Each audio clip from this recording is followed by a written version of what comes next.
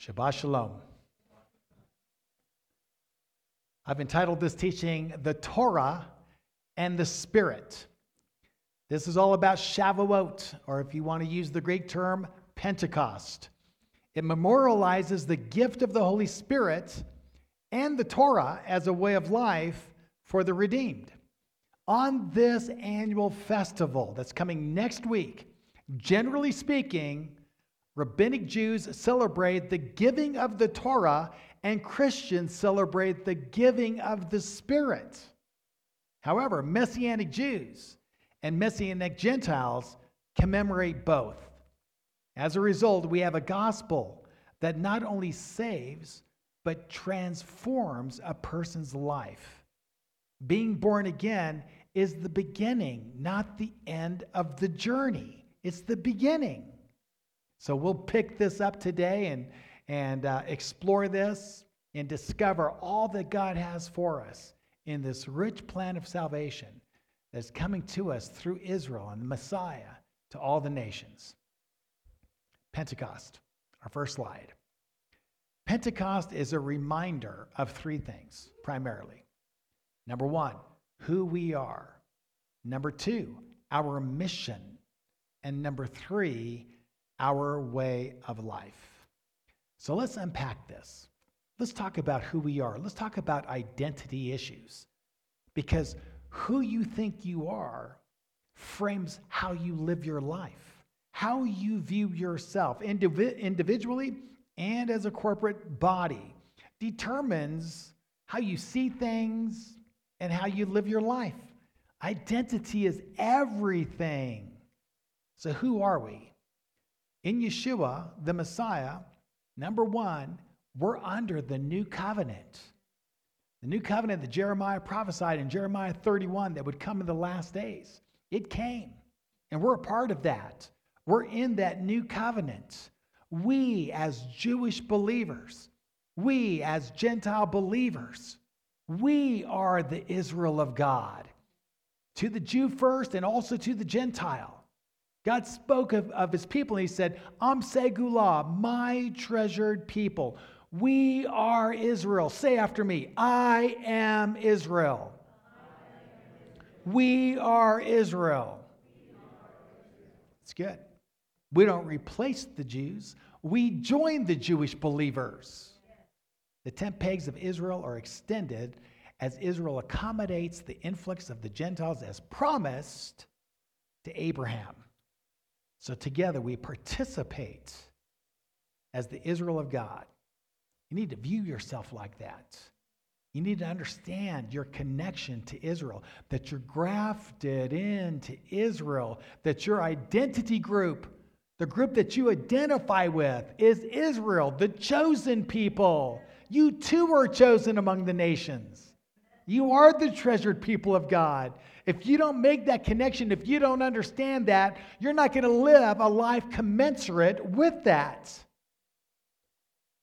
We are a holy nation, the nation of God. God has a nation that belongs to him, and we're a part of that nation. We are the ecclesia, the called out ones, the ones the Lord called out of Egypt of old and even our Egypts of sin and shame. I think of the United States, I want to change the name to the United States of Egypt. We've become an Egypt, right? We've become a Sodom and a Gomorrah.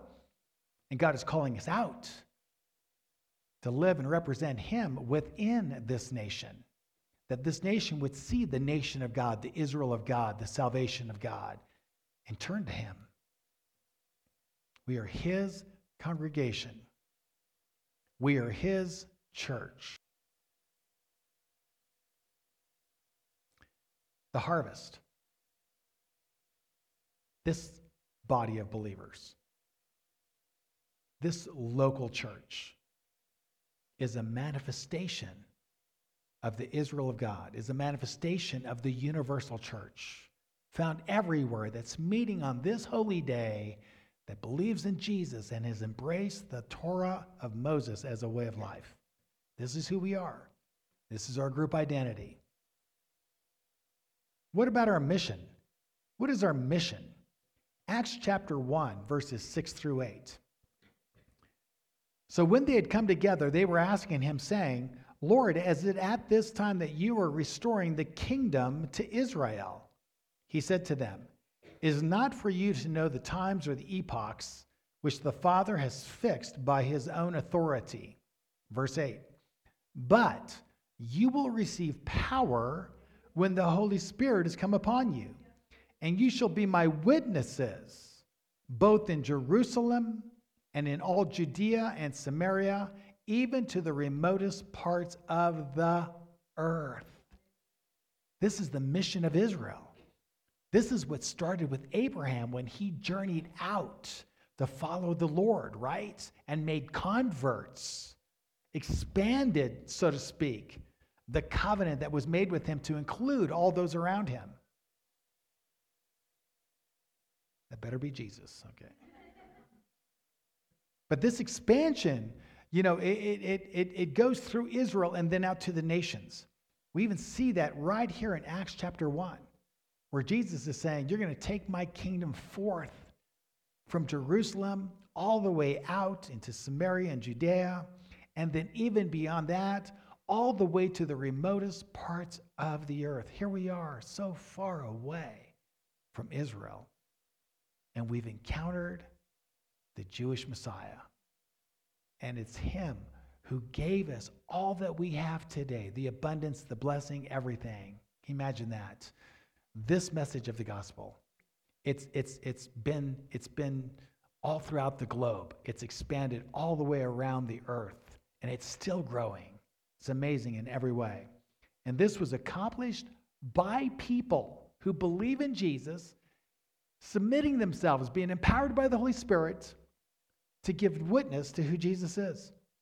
It's the Holy Spirit that empowers us to be powerful witnesses for Jesus and his kingdom.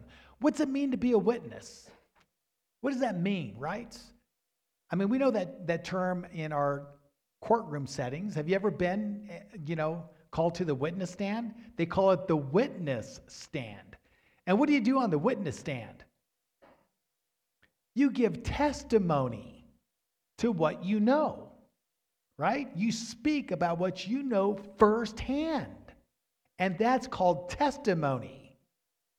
Yeah, we're here to give testimony to who Jesus is. We are called to be witnesses. The world calls and asks questions, and we are here to respond with answers in season and out of season to people all around us. This is an identity issue once again. I am a witness of Jesus Christ. I'm a witness. I got to think about that. I got to get up in the morning, get in the mirror and say, you know what? I'm participating with Israel as Israel. I'm a witness to Jesus, and I'm going to look for opportunity today to testify, to tell of his glory, to share my story of what he did in my life. You can't testify of something if you don't have a firsthand experience, by the way. Okay? That's called hearsay. It's not accepted. You got to have something that's in you that's real and authentic that you can give testimony to. So as a believer in Jesus, you have a story. How'd you get saved? One of my favorite things to do, is to talk to people about how they got saved, to hear their stories. Man, it's just amazing. Every time, every story is so unique, powerful. And it's those stories that we share with one another that can change lives. They can change people. I think of what happened in Texas, and I'm thinking what happened in that family. All the brokenness, all the alienation. Was there anyone there around that young man, 18 years old, that was sharing the hope that we have in Christ, right? The glory that's in Christ. How important he is, his life, how important other lives are. Yeah, the world needs our testimony. It can change people. It can turn things around. It can bring blessing and life rather than curses and death. We have a part to play in our world in repairing all the brokenness through the gospel of Jesus and our personal stories. Personal stories. So, we're here to be a witness for Jesus. Now, Jesus said, I think it is in John 14:12, I love the apostles. They never gave like references. So somewhere in the Bible, Jesus said this, all right? He said, the works that I do, you shall do also. And greater works than these shall you do. What works? Yeah, the works of redemption, the works of salvation, the works of healing, the works of reconciliation. He says you're going to do that same work. Now, how are you going to be a witness if you're afraid? Because it will cost you something, right? We are persecuted for our testimony. That's why many of us won't testify, because we're worried about what will happen in our circle of friends, our family, our business, where we work. What about the works of Jesus? How are we going to do those? See, Jesus gave us his Spirit, the same Spirit that raised him from the dead, the same Spirit that parted the Red Sea is in us, available to us, so that we can have the courage and boldness to share Jesus, so that we can have the power to pray for people and watch that miraculous outcome come forth. That's by the Spirit of God.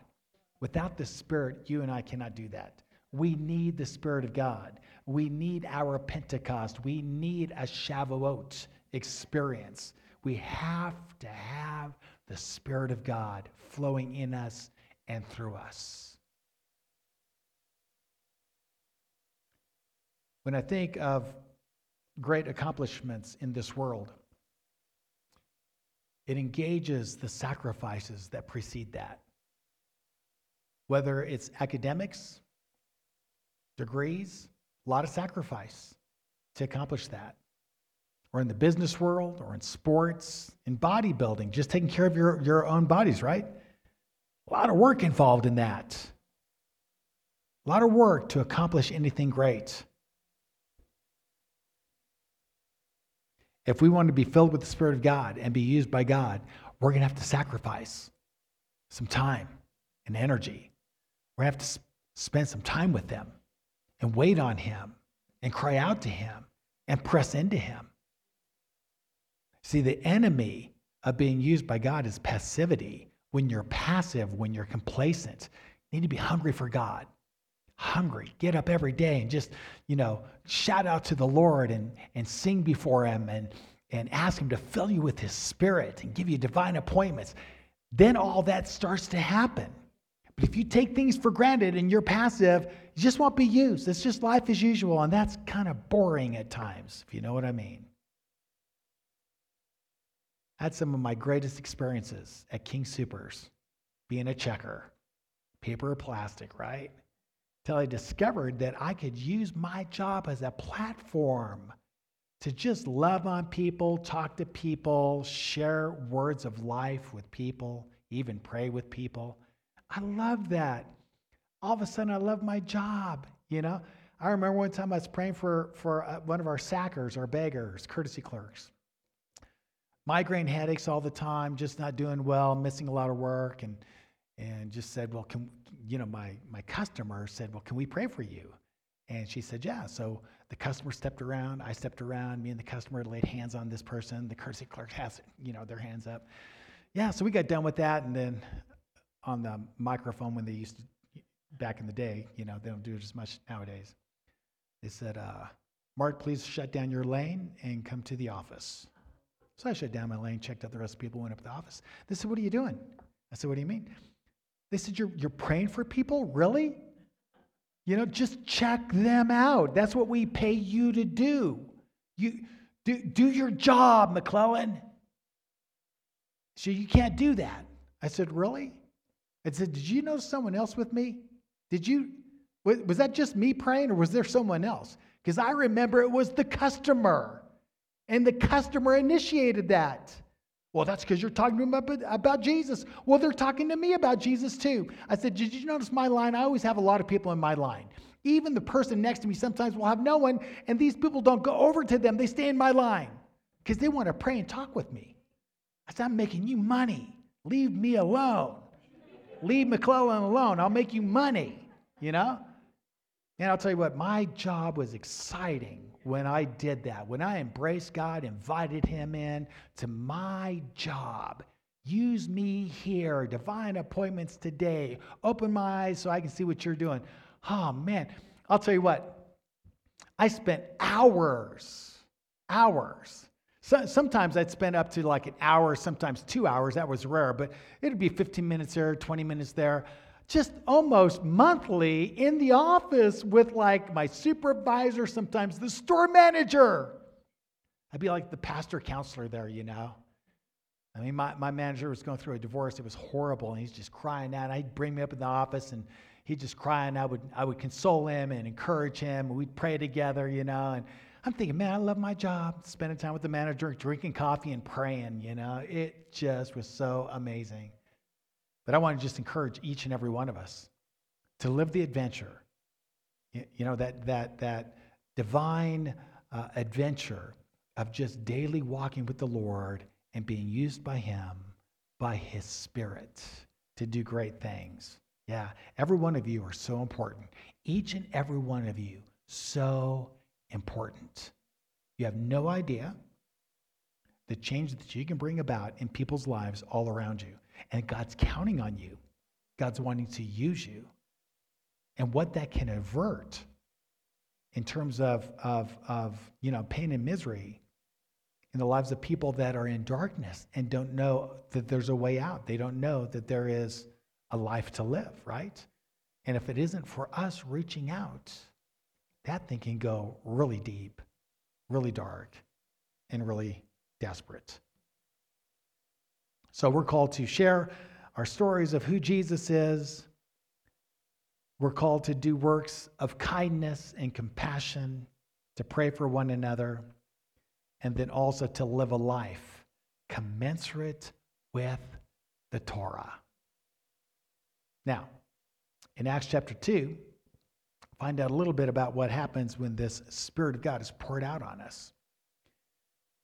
Acts 2, 17 through 18. And it shall be in the last days, God says, that I will pour forth of my Spirit on all mankind. I love that. That means the Gentiles too, by the way. Okay? So I'm going to pour out my Spirit on all mankind, and your sons and your daughters shall prophesy. Your young men shall see visions. Your old men shall dream dreams. This is the gift of prophecy. This comes from the office of the prophets. I mean, the only ones that did this in the past were primarily the prophets. God says, now all of you are going to do this. Even on my bond slaves, both men and women, I will in those days pour forth of my Spirit, and they shall prophesy. So what's it mean to prophesy? What's it mean to prophesy? Simply means to speak forth on God's behalf. It means to represent God, speak forth his words at his direction, at his prompting, on his behalf. That's what it means to prophesy. So as we spend time with the Lord, spend time in his word, receive the filling of the Spirit daily, right? Have this living relationship going on. God will give us words to speak to other people, words to say, sometimes verbatim from the word, sometimes not from the word, but in principle, his word. And it will change lives. It's what people need. We will speak on God's behalf by his Spirit and change the world around us. He goes on to say, and I will grant wonders. I got to tell this one story. I've told it before, but it's just hilarious. You know, we do family devotions in the morning, and back in the day when Shannon was just like, she was so young. I think she was like 3 years old, but she was young. And Don was at Costco, and Shannon was in the cart. And you know, Costco just has lines everywhere, right? So all of a sudden, out of nowhere, just waiting in line, Shannon says, listen, people, listen. She's like going like this, you know. So everyone's like, who's this? What's going on? Don says it got real quiet, and she says, repent, Believe in Jesus and you will be saved. Yeah, and Don's kind of chuckling, kind of embarrassed. It's like, oh, and some of the other people kind of chuckle a little bit too. But, I thought to myself, out of the mouth of babes, God will perfect praise, right? But I often say, Don, I wonder what those words did. There might have been one or two people there that received that needed that changed their lives forever. We're going to get there in eternity, and God's going to give us the full enchilada in terms of what we did in terms of changing the world around us as we submitted and followed his leading. And I think we're just going to cry and cry and cry over and over and over at all the stories that we're going to tell each other and discover. It's going to be such a beautiful home gathering, family gathering as we join in eternity, the body of Messiah everywhere, and share our stories. Now, God says, I'm going to do some things as you testify, as you prophesy. I'm going to do my part. This is what God does. We're called to speak, and God is going to move. It says, I will grant wonders in the sky above and signs on the earth below, blood and fire and vapor of smoke. The sun will be turned into darkness and the moon into blood before the great and glorious day of the Lord shall come. You testify. I'm going to shake the world. I'm going to break it down. Things are going to get really desperate. But it's your word, it's your testimony that's going to be the catalyst for people to turn to me and be saved. In fact, it goes on to say, and it shall be that everyone who calls on the name of the Lord will be saved. Times are getting really bad. They're going to get worse. But we're going to have opportunities when we share with people, and they're going to say, well, what do I need to do? And it's so simple. We just need to help them. We just need to say, you need to call in the name of the Lord. Let me help you. Do you want me to lead you in a prayer, or do you want to just pray that yourself? You just say, Lord, come in. Send your son. Jesus, I ask you to be my Lord and my Savior from this day forth. Come into my heart. Forgive me my sins. So simple.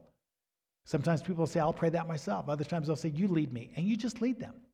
And when they pray that in faith, they get born again. The Lord's promise is, I will save them. This is the work that we're called to do. This leads me to my third point. Torah. Torah is our way of life, right? We know who we are. We know what our mission is. And then we also have a responsibility to live a life commensurate with the Torah. Now, we live in accordance with the Torah as interpreted by Yeshua the Messiah. We don't live by the interpretations of rabbis from other streams of Judaism. Our stream is Messianic Judaism, the Judaism of Messiah. He has his own yoke. So we view the Torah through the lens of Yeshua, and we apply it through the teachings of Yeshua and the apostles. What is our commentary? The New Testament. That's our commentary. That's our lens for understanding Moses. Hebrews 10:16. Speaking of the new covenant, it says, this is the covenant that I will make with them after those days, says the Lord. I will put my laws, Torah, upon their heart, and on their mind I will write them. It's a direct quote from Jeremiah 31:33. It's a direct quote. In fact, the word that we translate laws is in Hebrew, Torah. It's the word Torah. And the Torah includes the foundational laws of God, the 10 Commandments. It's one of the foundational features of the new covenant, right? I mean, the 10 Commandments is like that bedrock of all of that way of life that's going to be expressed by all those other commandments. And it's the very fabric of the new covenant. This is why Torah is so important to us who are believers in Jesus, to those of us who are in the new covenant. The Torah is foundational to our lives. Those who are members of the new covenant exalt and celebrate the commandments of God. 1 Peter chapter 1, verses 14 through 16. We are studying that this morning in relationship to the Torah portion in Leviticus. And that, by the way, is at what, 9:15? to 10:15. See you there next week. You need more Torah. We all need more Torah. It's Shabbat. Go to bed early on Friday. Get up early and come to our Torah class. So it says this, as obedient children, do not be conformed to the former lusts which were yours in your ignorance. Verse 15, but like the Holy One who called you, be holy yourselves in all of your behavior. Be holy in all of your behavior. Holy means set apart. Be set apart in all of your behavior. Be different in how you live your life, right? Signs and wonders. We're called to preach, and God does the other stuff, right? All right. That's the beauty of a charismatic church, It's just like, no matter what it is, it's a sign. Maybe. Okay. So God says, I'm going to put the Torah in your hearts. And we celebrate that because we're called to be holy, different in every area of our life. Because it is written, you shall be holy, for I am holy. I don't know if we can put that slide up at this point. Maybe not, but it's slide 33, if we can put that up. If not, that's okay. There we go. Okay. I'm sorry, that is not the right slide. You're scaring me. That's a scary verse. I'm not sure if we're going to go there. Could we go to slide 33, please? Don't read it. Don't read it. Go to slide 33. There we go. Much better. I thought about not even having that verse up there. It's just such a troubling passage. Okay. Because it is written, you shall be holy, for I am holy. God says, I'm different than humanity. I'm perfect. I'm pure. I'm holy. Humanity is broken and alienated, defiled in their sin and shame. So now that I've saved you and made you part of my family, I want you to live life differently in every area of your life. Be holy. It's written from a direct quote out of Leviticus. Peter, writing to Gentiles, is quoting Moses, given the reason why Gentile believers should be holy. And since he's quoting from Moses, guess who gets to define what holiness is? Moses. You don't get to define it. It's already defined. Now, what does holiness look like? I'm going to give you 3 of many, many, many areas of our life as human beings. So there's many more, but I just want to give you 3 that I think are relevant, super relevant now more than ever. Number 1, diet. How and what we eat. You know that God qualifies for his people what is edible and what is inedible. Don't go to that slide because I don't got time. But the slide, I'll give you the verse. You can look it up later. Don't put the slide up. It's Isaiah 66 and verse 17. Okay? So if you go to any commentary you want to go to and look it up, the vast majority of conservative commentaries on this subject matter is that Isaiah is talking about the millennium. Okay? So whatever your view of the millennium is, it definitely is at the end of the age. Okay? Comes at the latter days, the last days. And he's saying that concerning the very end, the dietary issues are vitally important, which tells us they've not been done away with. We've misread that over and over and over. They've not been done away with. Diet's very important. It sets us apart. Holiness is engaged 3 times, 4 times, if you eat 5 times a day. It's a constant reminder of who you are. It's just genius that God would make a diet that's holy for his people so we can experience that holiness day in, day out, reminding us in our choice of foods who we are and who our God is. The next area, worship prerequisites. God tells us that worship is holy. You can't just do it any way you want. I mean, the pagans kind of have a corner on that. And God's saying, but you can't worship me the way the pagans worship their God. I have prerequisites. I have parameters for how you worship me. You can't take that form and then offer it up to me, repackage it, make new definitions to old symbols or old idols and offer that. You can't do that. I'm holy. And then he gives us holy days, appointed times to meet with him. We don't get to make those up. He's already given them to us. If we want to be holy like he is holy, we have to come to terms with his holy days. If you just want to be holy, but not like him, well, choose your own days. The pagans have 8 holy days too. They have a weekly holy day, and they got like 7 annual festivals. It's the perversion of God's calendar. So if you want to be holy like he is holy, then you have to embrace holiness on his terms, not your own. Sunday's not holy. I'm not saying you can't worship every day of the week. Good for you. Worship every day of the week. I do. But that doesn't make the days of the week holy. There's only one weekly holy day. It's the Shabbat. And if you want to be holy like God is holy, in terms of his holy days, it requires that you come into that revelation and embrace that as a way of life. Then you'll be holy like he is holy. Well, I got down to sexuality. That's explosive. That's relevant today. You have no idea what I got listed out here. Probably get booted from YouTube on our videos if I did this. So I'm glad I'm out of time. We can stay on YouTube for another week. But let me just go ahead and skip that and maybe come back to that at a later time.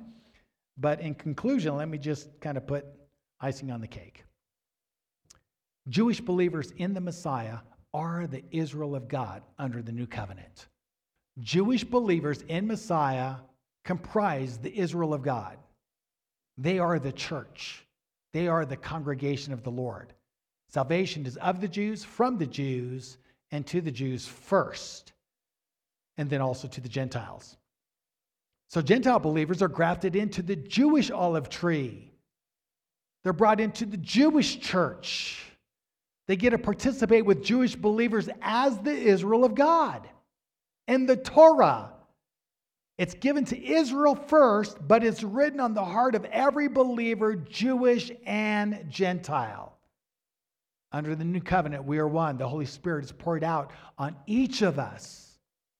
One God, one Messiah, one Spirit, one gospel, one people, and one law. All the Messianic Jews are with me till we get to the last part and say one law, and they'll just unravel. It's like, come on. Our mission? To be witnesses to all those around us, empowered by his Spirit to do his works in his name, and to disciple those around us, baptizing them in the name of the Father, the Son, and the Holy Spirit, and teaching them the Torah as a way of life. Why? Because we are to be holy like he is holy. Let's embrace that. Let's be filled with the Spirit. This is our season. Let's make a commitment to holiness like never before.